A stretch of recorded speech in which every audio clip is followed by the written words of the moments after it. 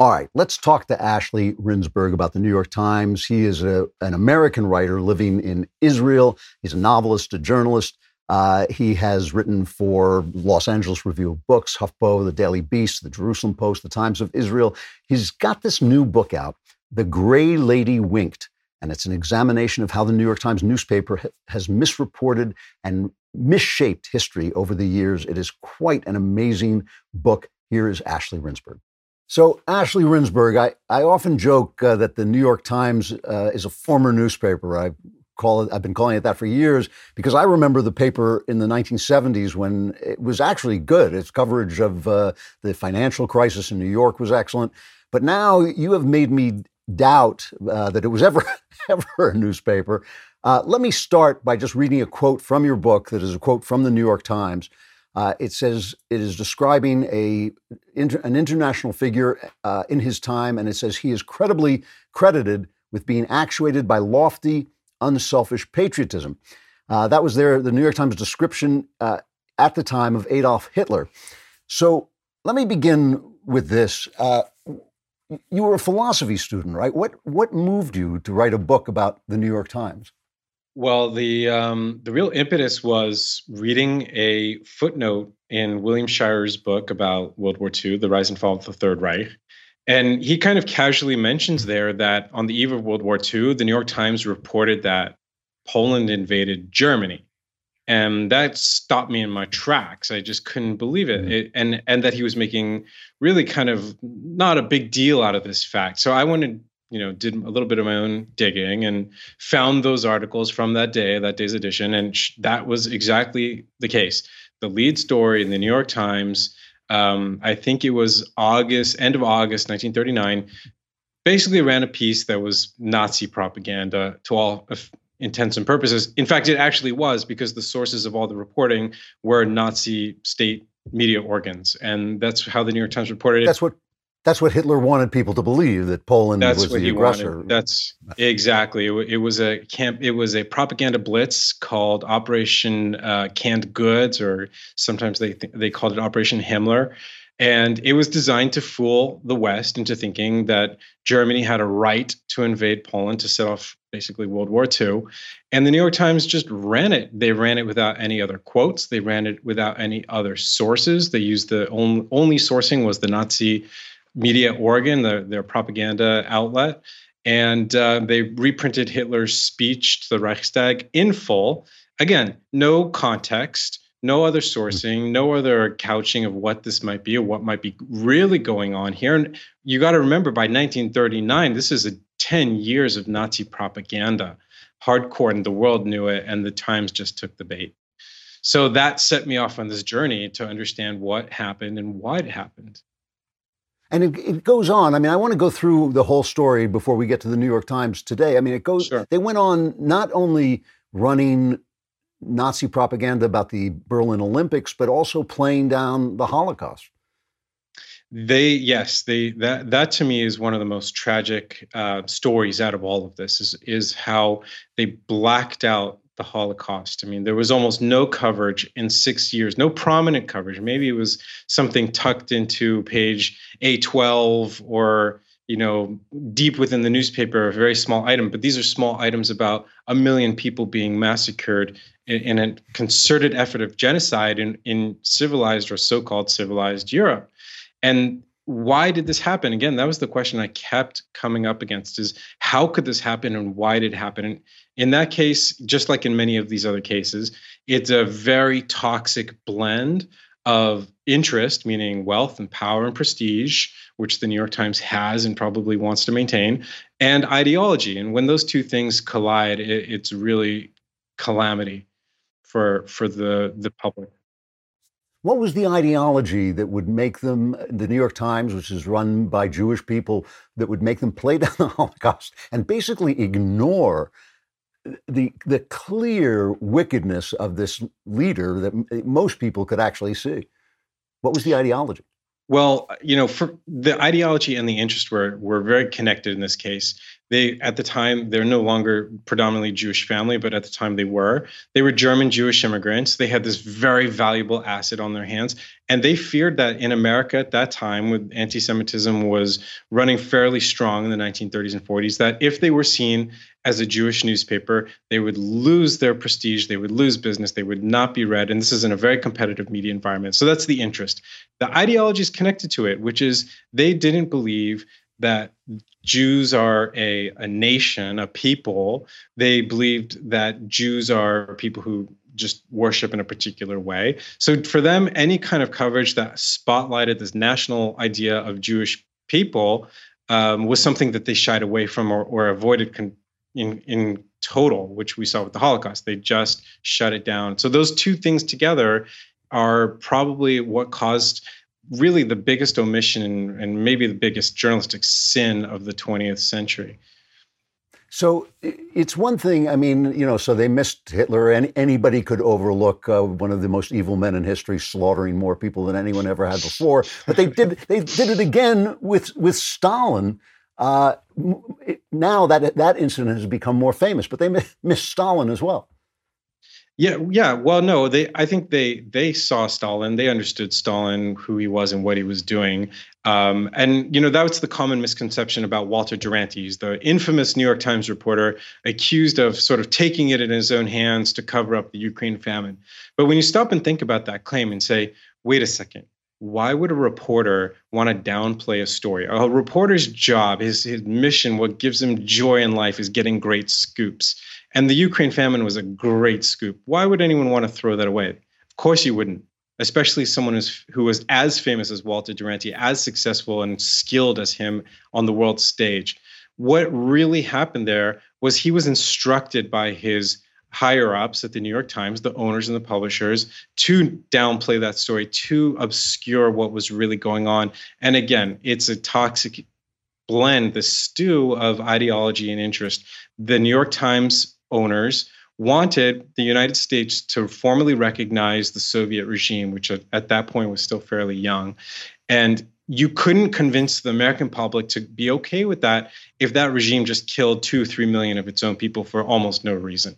So in order for them to achieve that political aim, they had to downplay that story, which otherwise nobody would, because it's too good. It's great material. It's a great scoop. It's a great thing to report on from a journalistic standpoint of view.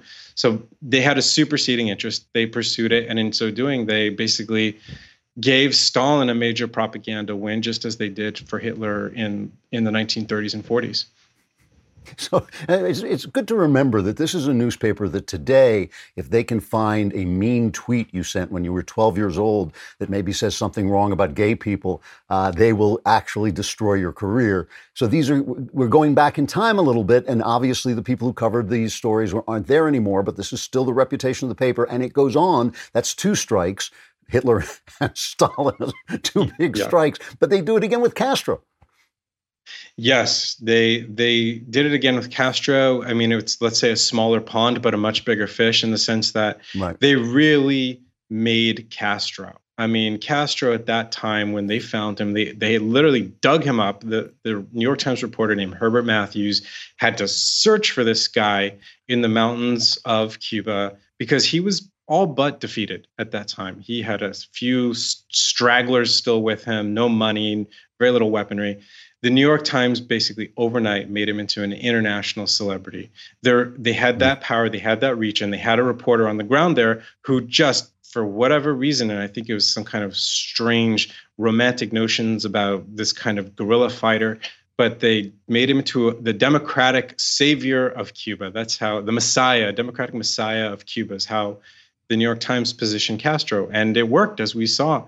And it worked so well that Castro came back to the New York Times, visiting New York on 3 separate occasions, went to the publisher to say, personally, thank you for what you did for me. So just one more to bring this up to date, and then we'll talk about the New York Times today.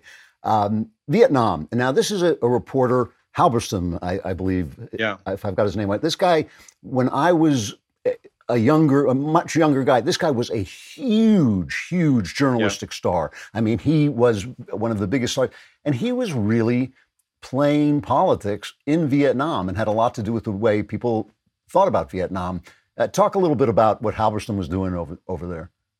Yeah, like you said, he was this young, brash, often described as brainy, maybe a little too brainy for his own good, but this young guy in Vietnam with, again, you're a New York Times correspondent, a reporter, you have a significant amount of power to influence how people understand what's unfolding on the ground, in that case in Vietnam.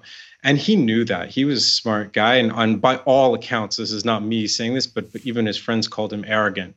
So you got this young, arrogant guy with, power in his hands, and he decides that he doesn't like the way the war is being prosecuted in Vietnam. He doesn't think the U.S. should be allied to the South Vietnamese government, and he believes that he and his successor at the New York Times, Neil Sheehan, can actually change the course of events. And it turns out that they did. Through their reporting, for example, through reporting that the South Vietnamese government was run by a madman, that's what he was trying to convince the American public of. And they tried to do it by showing massacring of Buddhist monks. That was a really big storyline. So in one case, they reported 30 Buddhist monks massacred by the Diem government, the South Vietnamese government, to show that these people were unhinged and unreliable and not worthy of being Americans' allies. It turns out that not only were 30 monks not massacred in that event, 0 monks were massacred.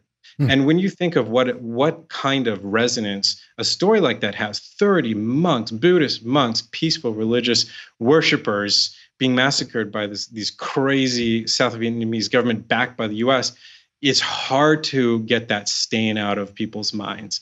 And that's exactly what happened. They built the case, Sheehan and Halberstam together.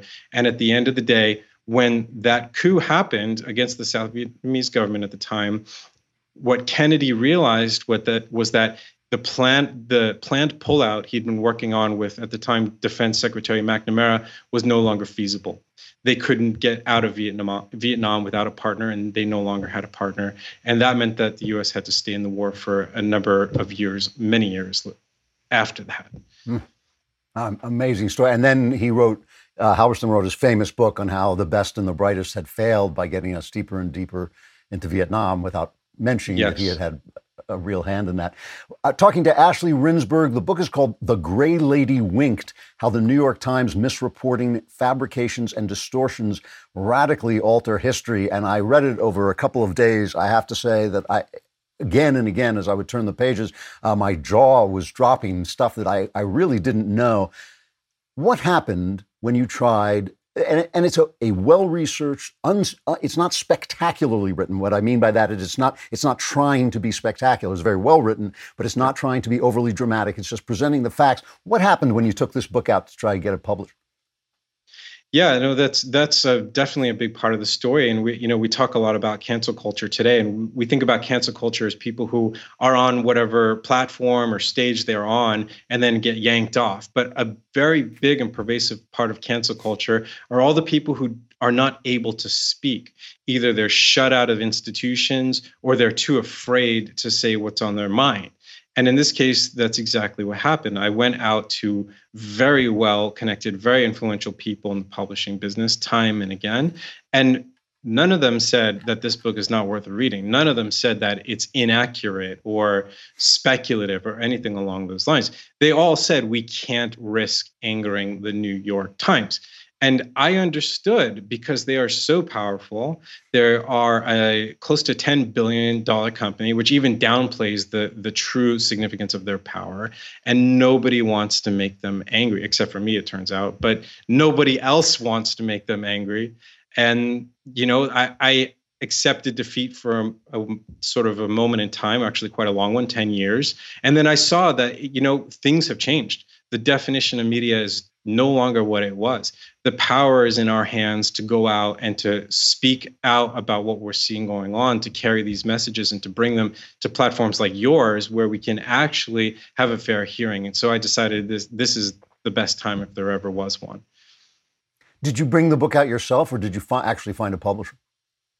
I brought it up by myself, and it was for this reason. I kept looking around Yeah. and I kept seeing the Barry Weisses of the world, the Ben Shapiros of the world, Andrew people who could go to pretty much any publication they would like to work from or report at or edit or whatever they chose. But they're choosing now to be independent because independence is now, I think, a higher value to a lot of us than prestige, than legacy, than even those massive resources. Because if you're independent, you have an ability to actually speak to people about what matters and not what matters to somebody else or some other interest.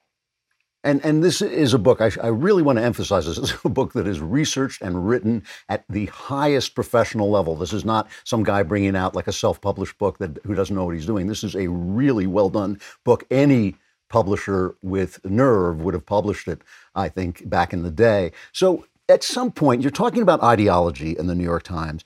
At some point, the ideology of the New York Times becomes very openly woke, doesn't it? I mean, there is Yes. a point where the publisher calls people in and says, we are here to make white men's lives difficult. Yeah, Is that a fair? that is fair. I think if you were to look at the sort of the woke graph of the New York Times, it would be a hockey stick. I mean, it happened so fast and it happened so thoroughly. And that's where Barry Weiss, who was an editor, and she, I don't think she's a right-wing person. She's centrist or maybe left of center. That's, I think, how she describes herself. She felt driven out of the newsroom. She's claiming that she was subject to harassment and intimidation because she didn't carry the torch of woke ideology. And that's precisely the problem. I think very few of us would have a problem if in a newsroom or in a workplace or in a society in general, someone has this kind of idea about race or equity or whatever they want to believe. It's fine. And, in other parts of the spectrum, the problem is that when it becomes a monolith, when it becomes this kind of homogenous thing like it has at the New York Times, where someone like Barry Weiss feels she can't even work there any longer, that's when we're facing a very grave danger, especially in journalism. Because journalism is about multiple viewpoints. It's about diversity of perspectives. And that's what wokeness is crowding out completely, even though it does so in the banner of diversity of ideas. But I think we realize now that it's much more of a dogma than anything else. No, it's antithetical to both journalism and university education. Wokeness is actually the opposite of those things.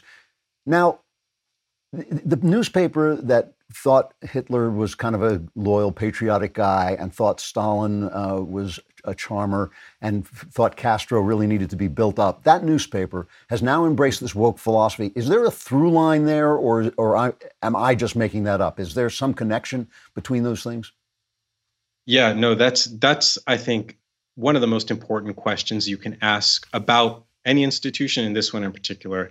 And yes, there's a through line, and the through line is the family that owns it and the kind of control they own it by, which means for 120 years, you've had this enormous amount of power. And we're not just talking about a financial power like you could have a family owning a business. We're talking about the power of truth in the hands of a very small number of people who are all related to one another and whose interests are all tied together and tied to this truth mechanism.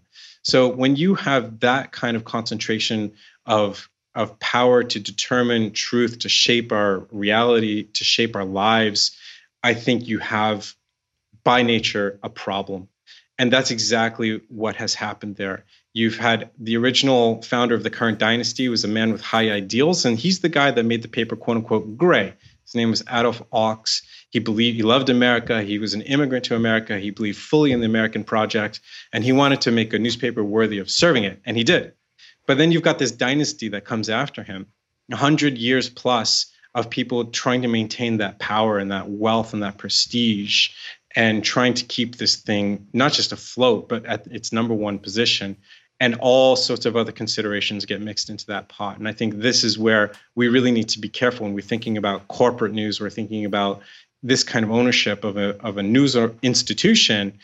I think that's an indication of where we might want to go in the future, which is to decentralize things, to move to a much more flat landscape than something that is so hierarchical as the New York Times.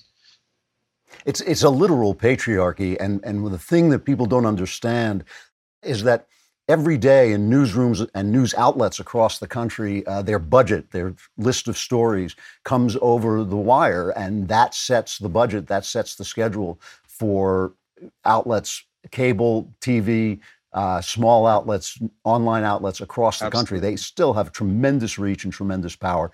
Again, the author is Ashley Rindsberg, The Gray Lady Winked: How the New York Times Misreporting, Fabrications, and Distortions Radically Alter History, and are still altering history. I don't want your subtitle to get too long, but they're still altering history. It's a really good book, Ashley. And how is it selling? Thank you, Andrew. It's selling really well, which is very heartening after the story I told you about this being kind of shut out for 10 years to see that people are interested, that they want to understand this topic. And that's really what this is about. It's great. Ashley, thanks for coming on. A really interesting conversation. Thank you, Andrew. It's been amazing. Thank you so much.